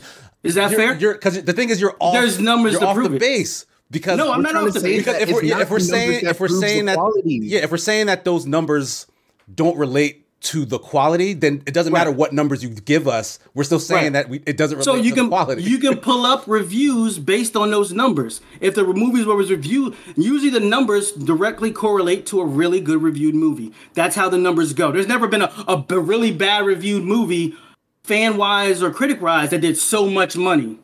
That's not true though. So give me an example. So we said Spider-Man No Way Home wasn't good. It was 93% on Rotten Tomatoes. Audience score was a 98%. Oh my gosh. Do you have another one? Spider-Man 3. No Way Home. Sam Raimi's Spider-Man 3 made more money than the first and second Spider-Man movie because the first two movies were popular. But the third movie is generally considered to be very bad. Right. So Spider-Man 3, you want to look up that one? Go ahead and look up how much money Spider-Man 3 made. Okay. And then people's perception of how good Spider-Man 3 was. So we'll if that's the road you want to go down. Spider-Man. Because it's kind of like, I don't know why we have to go back and forth on this, honestly. Things don't have to be good to be popular. Like that is how a studio judges how good a movie was. That's what I'm talking about. So you tell me something. You're the only person talking about that. Why are you talking about that? Once again, to your point, you said how much money a movie made does not signify how popular or how good the movie was. And I said studio-wise, that's how it is judged. A studio determines how popular or how good a movie was based on how much money it's made. And you cannot tell me the fact that that's not how it's determined. We never said that it doesn't determine how popular it is. We said it doesn't. That's what Sigma said. Sigma said how good it is or how popular it is. How good it is or how quality of the movie. What'd you say, Sigma? What'd you say? That's what I'm trying to say. No, you said how good the movie was. So I said the studios determine how good a movie is based on how much money it does. This is all recorded, by the way. And if you check Most movies that are very well or that are good, they make a lot of money because there is no steep drop off after opening weekend. Most movies like the point that you're making, Jeff, is different than the point that we're arguing. So like if we're not going to come to a consensus on what we're even talking about, then we can't go back and forth. So what point are you arguing? I'm going to say it again, and I hope that we all just are on the same page. Mm-hmm. I'm saying that the amount of money that a movie brings in when it's released in theaters is not a representation of that movie's quality. A bad movie can make a lot of money, just like a good movie can make a little bit of money. Those are two separate things. Hold on. One second. Hold on. I understand what you're saying in that a studio, the business behind a movie, will say that a movie is a success because it made a lot of money. That has nothing to do with the audience's reception of that movie's quality. That's what I'm saying. So, counterpoint. So you're saying that when that movie comes out, right? Let's say Mario movie came out and it was horrible. Everybody went to see it when it first came out. First weekend they went to see it. Next weekend, word got out, reviews got out. If it was still bad, would that weekend still have been as high as the first weekend? So in this scenario, you're saying that because reviewers said the movie is bad, people, not just audience, reviewers, let's say it was just a bad movie all around. Audience, fan wise, critic wise, it was a bad movie. Opening weekend, everybody went to see it. Next weekend, will those numbers be as high as the opening weekend? What I'm saying is in this very particular case, because in most cases, yes. Hold on, let me finish my answer. In most cases, what you're saying is correct. Bad word of mouth is going to decrease those numbers over time. Bad reviews are going to decrease those numbers over time. Right. What I'm saying is Mario is immune. Before you. So to the point, you're saying most movies you can't judge that by. You're saying Mario is the exception. So most circumstances that scenario would apply. Correct or no? The scenario you're describing, yes. Yes. But the scenario we're describing is not what you were just talking about. That's what you're talking about. They were talking about movies in general. Why are you telling me what I'm talking about? You were talking about the Mario movie, right? You were talking about the Mario movie. All right, we have to move on. One quick point. I'm sorry. All right, one quick point. You said the Mario movie, right? Uh-huh. That was your point. Blue said the Nightmare Before Christmas movie. Correct. So, would the Mario exception apply to the Nightmare Before Christmas? No, not at all. That's what I'm saying. So, Mario is the exception, not the rule. But again, so for the most part, a movie can be judged based on how much money it's made, determine how. Because that's a different argument. No, because that's a different argument. Okay, it's the truth. You just stated it. Let's agree to disagree. Yeah, we have to move on because this is going on. Let's move on. Way too long, and I apologize, guys. But this is what happens. Different mindsets, different points. Come to your own conclusions based on the information presented. We're going to move on to our first topic. Which is the writer's strike. First topic. It's our first topic. We're gonna go ahead and try and we'll try to get through this relatively quickly. But there is a lot. Put a timer. I'll put a timer. Everyone gets 5 minutes. Let's go. Everyone gets 5 minutes. Chop. But the gist of the whole writer's strike situation is apparently the WGA, the Writers Guild of America, is kind of fed up with Hollywood and the residuals and payments that they are getting and treatment that they're getting in general in regards to writing new projects. And there's more TV and movies and etc. than ever before thanks to streaming services. Yet the old ways of paying writers based on like residuals, syndication on television, DVD sales and whatnot, they basically get residual checks that pay for them to, find new work and, study under other writers and whatnot. None of that comes through when all this content is made for new streaming services because those contracts literally have never been done before. So like they're trying to basically get streaming services added as a way to get residual income. But in addition, there's also a lot of issues where in general, the studios have been cutting down on writers. Like they hire less writers. They hire writers for what they call now gig-like work, whereas instead of hiring them for the entirety of a show, they hire them for like maybe a couple episodes or to write a treatment, and then they let them go after the fact. And it's become kind of untenable for a lot of writers. Like no newer writers are not able to spend enough time on shows doing show writing in order to learn how to do show writing for like future shows and become seasoned in it. And it's become kind of a crisis. So it's reached a tipping point. They've decided to strike. And as of now, they've been on strike for, I want to say 4 days or so, 4 or 5 days. And a lot of the shows that are going to be finishing up, probably you won't see the results of this probably until like the next batch of shows come out.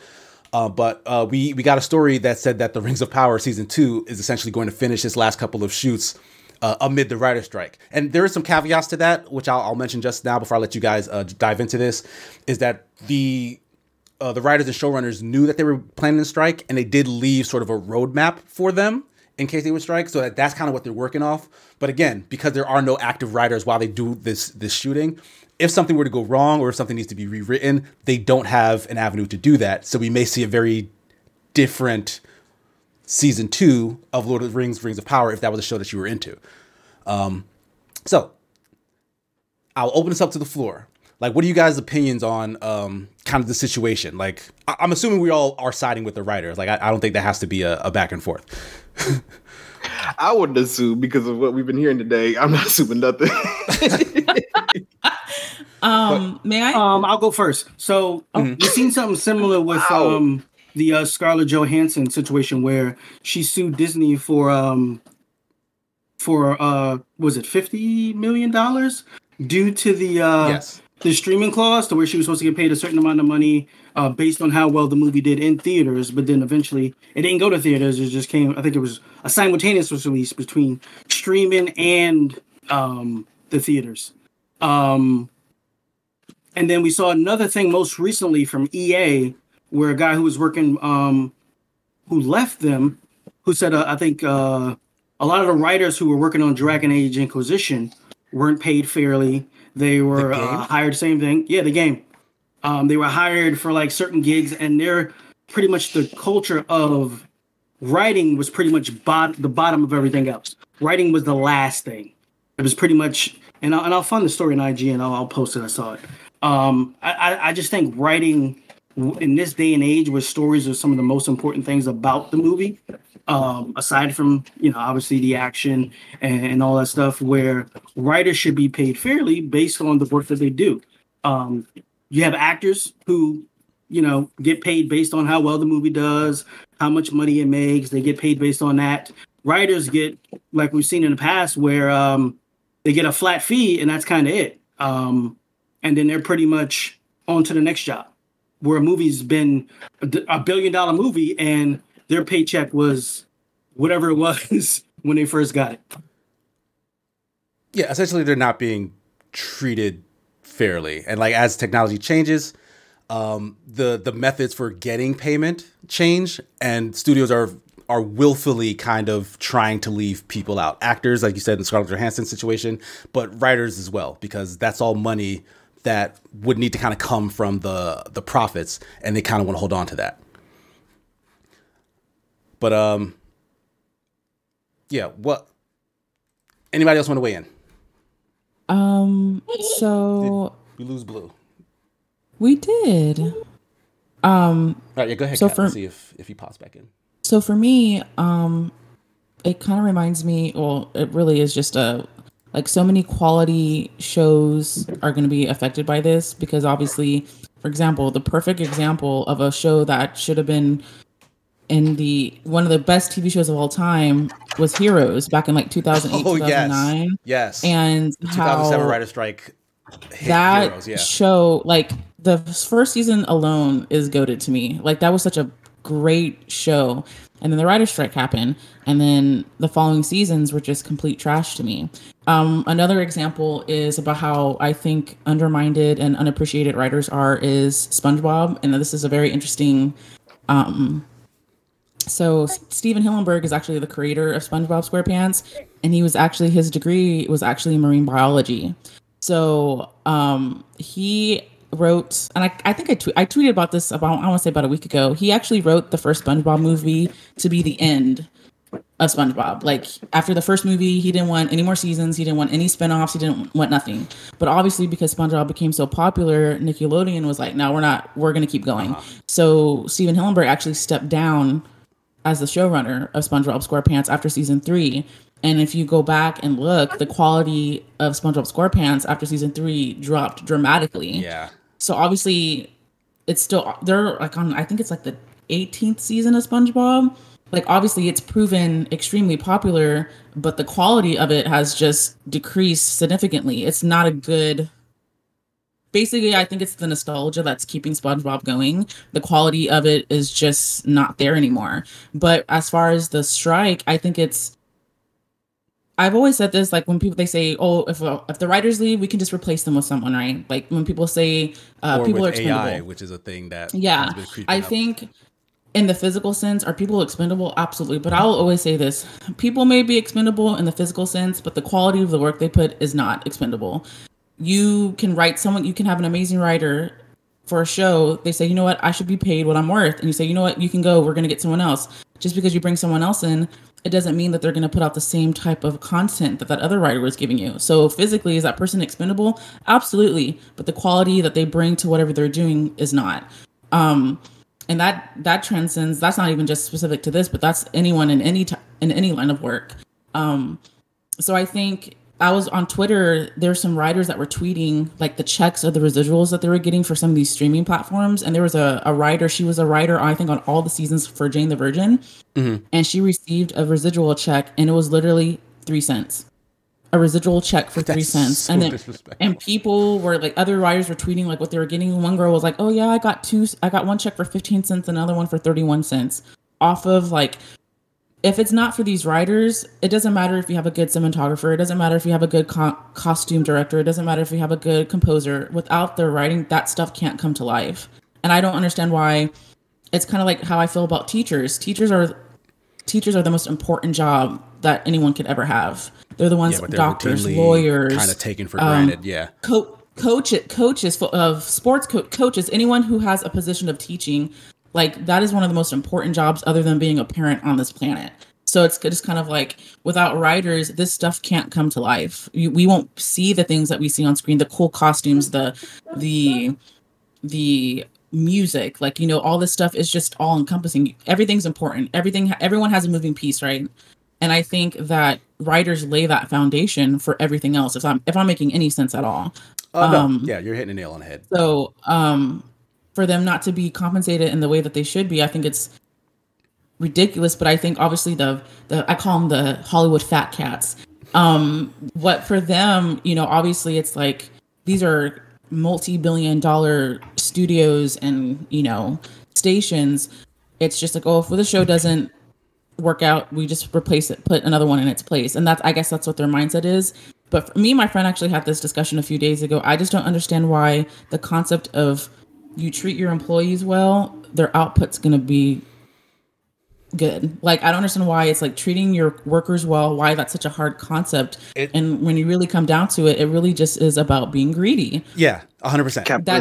That's all it is. Like, 100%. Hey, if I'm taking care of my employees and I'm giving what they need to do their job and I'm compensating them well, why wouldn't they put out their best quality of work? But it really just comes down to them being greedy.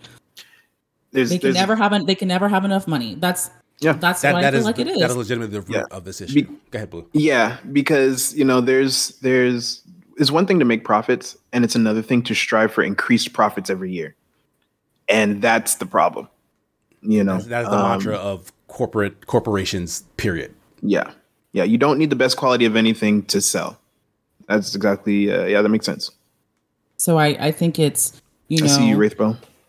You know, we're making $50 million a year off of XYZ. You know what? Let's give them raises. Let's do this. But no, we want to make $100 million a year and keep their pay the same. Like, making more money simply just isn't enough. If that makes any sense. Like, no, it is. I can make $100 million, but I want it to be my $100 million. I can't compensate the people that help me get there or take care of the people that obviously help me make that $100 million. They can continue to get paid what they get paid. And I'm just going to continue to make my profits without taking care of those people. And I just don't understand why that's such a hard concept for people to understand. That when you take care of people, when you truly, sincerely take care of people, more times than not, they're going to take care of you. So that's my little spiel. Real quick, I want to throw in what Lampy's throwing in the chat here. It says, as a counterpoint, how much were they paid to write the script to begin with? And why should writers get residuals when people like VFX artists, editors, set designers, audio engineers don't? I would counter that by saying they should.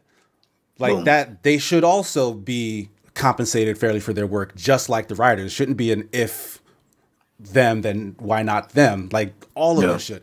Adam Conover, one of my favorite media personalities of like the last 10 years. He's currently one of the board members of the WGA. He's out on the picket line striking with everyone. He's from Adam Ruins Everything, that old True TV series.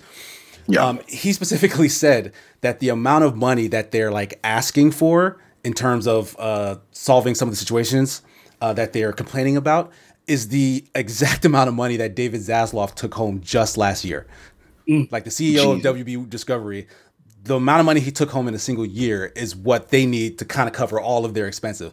And like, that's the root of the problem, is that the executives, the shareholders or whatnot, they need, or they expect so much profit on top of all the work that gets done. And they do anything to get it. The reason why all these big tech companies, video games, movies, TV, they've had tons and tons of layoffs this past year is not because they made less money. Like, they all made profits. It's because they need to make more profit. They need to stave off the possibility that they won't make as much profit the next time. So they're preemptively cutting a bunch of stuff that they know is the easiest way to kind of save that money. And that just sucks because everything's going to suffer for it. Like, everything's being done with less manpower. And in this situation, the writers have banded together because they have a union to strike, to force them to do it. And the last time they did this in 2007, like Kat mentioned, during when Heroes basically went to shit. If I remember correctly, I don't think they even got what they wanted out of it. Like, I think the strike ended kind of in a failure. Like, they ended up going back to work and they didn't actually get the goals met. So like in this situation, they're striking again. Who knows how long this is going to last? Who knows how many different shows will be affected? Because Heroes was never the same after this.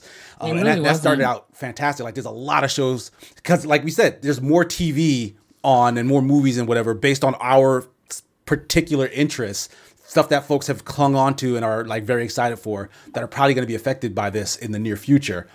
And like, it's possible like that this renaissance of kind of nerd culture could come to a screeching halt because the writers won't write it anymore. Like, all that stuff will just go away. Well, the question is also, like, if they know the status quo has kind of changed where they get paid for, if this was on TV, ratings or whatever, if that's kind of changed, don't you think you should reformat it to establish another way where they could earn their money instead of just, oh, well, that, you know, that's the way it's always been done. It just doesn't make any sense. Yeah, and I think those are the demands that the WGA has, and the fact that they won't just like hear them out, like they have to strike in order to get them to do anything about it is just, it's a symptom of corporate greed. Like, unless they're forced to, because and the thing is, the fact that they let them strike is because that's how little they think of them. They're like, we don't need writers. Are you kidding me? Like, all these, like, we can put together a production, we can use AI, we can blah, blah, blah, blah. We'll get the shows out, the people will still watch it, no one cares. The writers will come crawling back. Like, that's how they feel. There was an article about how, I'm not sure what movie it was for or what show, but they were going, and as a writer, I would take great offense to this. They were going to finish a script using AI, and then when the writer's strike stopped, they were going to have the writers come back and revise it. Like, for me personally, I would take offense to that as a writer. Like, I wasn't good enough to write the script when I was asking to be compensated how I felt like I should, but you're going to use an AI and then ask me to come back behind the AI and fix the script? Absolutely not. Like, for me personally, I would take offense to that. Like, I think it downplays and it low-key degrades exactly their worth and what their quality of, no writer's mind is the same. And I think, AI is just algorithms and numbers and probabilities and other things. So I think I honestly think it's demeaning to the writers, to the people that are a part of the WGA. As a consumer of media, I think that, like you said, why can't all these people be compensated how they should be? Sound effects, cinematography, all these. Why can't they be compensated better? Why does it have to stop simply with the writers? And like you said, I think it goes back to corporate greed. Instead of me personally taking home as an executive $50 million a year, how about I kind of, I think I'll be okay with $20 million this year coming to my bank account. $20 million is enough to last someone an entire lifetime, but you have to be greedy and take home $50 million. And then again, I'm not in that scope of business. I've never been a business person. Please, let's look at this from the multimillionaire perspective. Yeah, I'm not. How am I going to pay for my second yacht if I don't take home another $50 million? Exactly. But I think as someone, and you would think in your head, like, if I want to make money, I should keep my employees happy so I can keep making more money. Like, I think hopefully this strike is something where obviously these people have to make a living. Like, they have to. That's their livelihood. That's their bread and butter.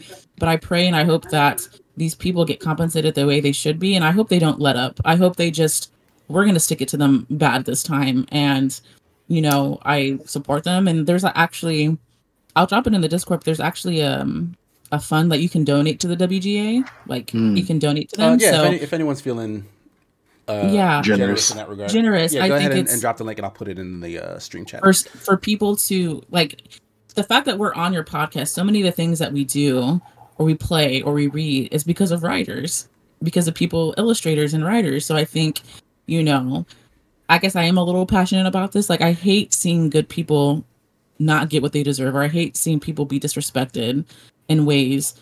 And like, I kind of had a situation. I was at the store the other day and I was between this was yesterday actually. I was between two people and I was in the middle, and both customers on each side were being extremely rude to the cashiers, and it was really starting to irritate me. And it kind of just goes back to, like, why is it so hard to just treat people good? Why is it so hard to just give people what they deserve? So that's my I'll hop off my soapbox for now, but that's just kind of how I feel about the whole WGA strike thing going on. No, well said. Any final thoughts on the situation before we move on? No, y'all covered it. I'm not even going to jump in. It's pretty clear cut. Pay people what you owe them. You need to value intellectual work way more than you have. That's where we at. Real quick, I just want to read a couple of chats that were on this topic here. Tyrell07 says, we have all most likely played a game or seen a movie that looks/played good, but has a 2 out of 10 story, so you abandon it. And for me, story is always key to any media I consume, and the prospect that an AI will create what a 30 to 40 to 50-year-old human life experience has created is a bit concerning. It won't make an AI created story bad. It's just, it'll be detached from something very important, in my opinion, which is a good point. Yeah, like, I don't want stories written by AIs, like, just in general. One thing, the only pushback I have on that comment, is Monster Hunter has one of the worst stories I've ever played. I love stories, and I hate Monster Hunter's story. Okay. But I will play that game like there's no tomorrow. So I will say games are a little bit different in that aspect, but I understand the overall point, Tyrell, and I'm on board. But I've definitely seen some games where I'm like, I don't care about the story, but this gameplay is fire. And Lampy finishing his earlier point says, my point is that residuals is an old way of deferring payments. Pay people upfront for the work they create and get rid of residuals. Residuals act as a way for someone to keep making money on something they wrote maybe 10 to 15 years ago because it's syndicated. And yeah, it is an old system, but I don't like it doesn't feel that dissimilar from streaming services, because if you do write a thing and it airs in one place, once it comes to a streaming service and then that streaming service sends it to another streaming service, why shouldn't you? Because all that be is a part of that success. Yeah, it's not free. Yeah. Like, those services pay to get that content. Yeah. So like, if you made it, you should get something from it. If somebody writes a song, even if they didn't perform it, they usually get residuals every time that song is played or whatever it is. Yeah, so, because like that's their work. And mainly because money's being made off it. Like that's the main thing. Like if your creative work goes someplace and a bunch of other people are paying money or getting paid for it, you should see some part of that as a person who helped create it. I think that's just fair. And I think media, or when it comes to media, that's, in other lines of work that may not apply. But when it comes to media, like you said, my work is constantly being shared over and over and over and over and over again. So while other people are receiving a profit from that, why shouldn't I? And I think that's why it kind of, when it comes to Hollywood or, just media production, that's just one of those lines of work where that's needed, or that's, you know, I should be seeing some type of residual or some type of royalty based off of my work being shared constantly and over and over and over again. Yeah. Like, you know, whether it's Netflix, Peacock, Hulu, we're going to pay them 40, it's just a number, $40 million so we can keep the streaming rights or whatever. Why shouldn't I receive any type of profit off that? Because you just paid the company that I worked for to stream something that I worked on. Like, for me, I just think that what's that term? If one person eats, we should all eat. Like, I just don't understand why that's such a hard concept for people to understand, other than the fact that people are simply just greedy. Yeah, it's greedy. It's greediness. But we'll wrap up this conversation here. We are way over time. I don't have any comments. I don't have any comments about the second subject, so y'all can go. I just want to say we may want to table this till next week. Okay. Because the Phil Spencer thing is actually like kind of a big deal. Like this interview that talks about like all of Xbox's kind of shortfallings, whatever. It's something I desperately do want to talk about. But we did go significantly over time. So I apologize if anyone was looking forward to this particular discussion. But it'll be on the topic list for next week. And we'll try to get some thoughts on it. Outside of that, though, we'll go ahead and wrap up. Blue, do you have anything coming up that folks can check out? No, but you can follow me on Twitter. I have been tweeting a little bit more lately. Hit me up, BLUB0NES. You already know what time it is. Nice. Superman Jeff, what do you have coming up that folks can check out? Where can they find you? This week, nothing. At the little guy's birthday, so getting cake and stuff. Yay. So there you go. So no streams this week. So, but stay tuned next week. Nice. Yo, Kina Cat, where can folks find you? What do you have going on? They can find me on Twitter at the same. I don't know where my little thing is. It's right there in the right hand corner, right there. They can find right there. So they can find me on Twitter. It's the same on Instagram as well. I've been posting a little bit on Instagram. Blue gave me a Philip J. Fry squinty eye because he saw my name pop up and he's like, "Is this you?" there's no posts on it because I usually just post to my story. So I was like, "Yep, that's me." You can catch me in the Discord as always. I'm really going to try and do some Tekken grinding this week. I usually don't play a lot of video games during the week, but this week I think I'm going to make an exception and really just try to... Because Tekken 8 comes out, I believe they've been doing a lot of the character reveals. So Tekken 8 comes out, I think, at the beginning of next year. Mm-hmm. I've noticed a uptick in a lot of people playing online for Tekken 7. I think people are starting to get interested in Tekken again, so which is really exciting. Which means there's more opportunities for me to... I'm going to try, before Tekken 8 comes out, I'm going to try to make Tekken God. So... Get it. And then there's a dojo, I think. So the way it works... I'm sorry, I didn't mean to go offline, but the way it works for Tekken competitive esports is you have local dojos, like a tournament, an in-person tournament. And then based off of that, your rankings get added to the esports, Tekken esports website. So I think there's going to be one in Dallas. So I think I'm actually going to try to sign up for an in-person competitive. Yeah. But anywho, that's about it. Thank you. But that's about all. You can find me in the Discord as always. Open party. Nice. As for me, SigmaGears9 on Twitch and Twitter. You should now be able to find this podcast on Amazon music services. Ooh. So you can, if you have an Alexa, you can be like, "Hey Alexa, play the latest episode of The Sigma Show," and it'll probably do that. So give that a shot at some point. But outside of that, don't have anything new drop in. I did help edit Darren Mooney's review of Guardians 3. That's on the site, so you can check that out. But all the regular streams that I usually do on The Escapist should pop up at some point. So keep an eye out for that stuff. Hope you guys enjoyed the show. Sorry it ran a little long. We will be back with the Redfall stuff and the Phil Spencer stuff next week. But until then, take care. We'll see you all next time. Bye.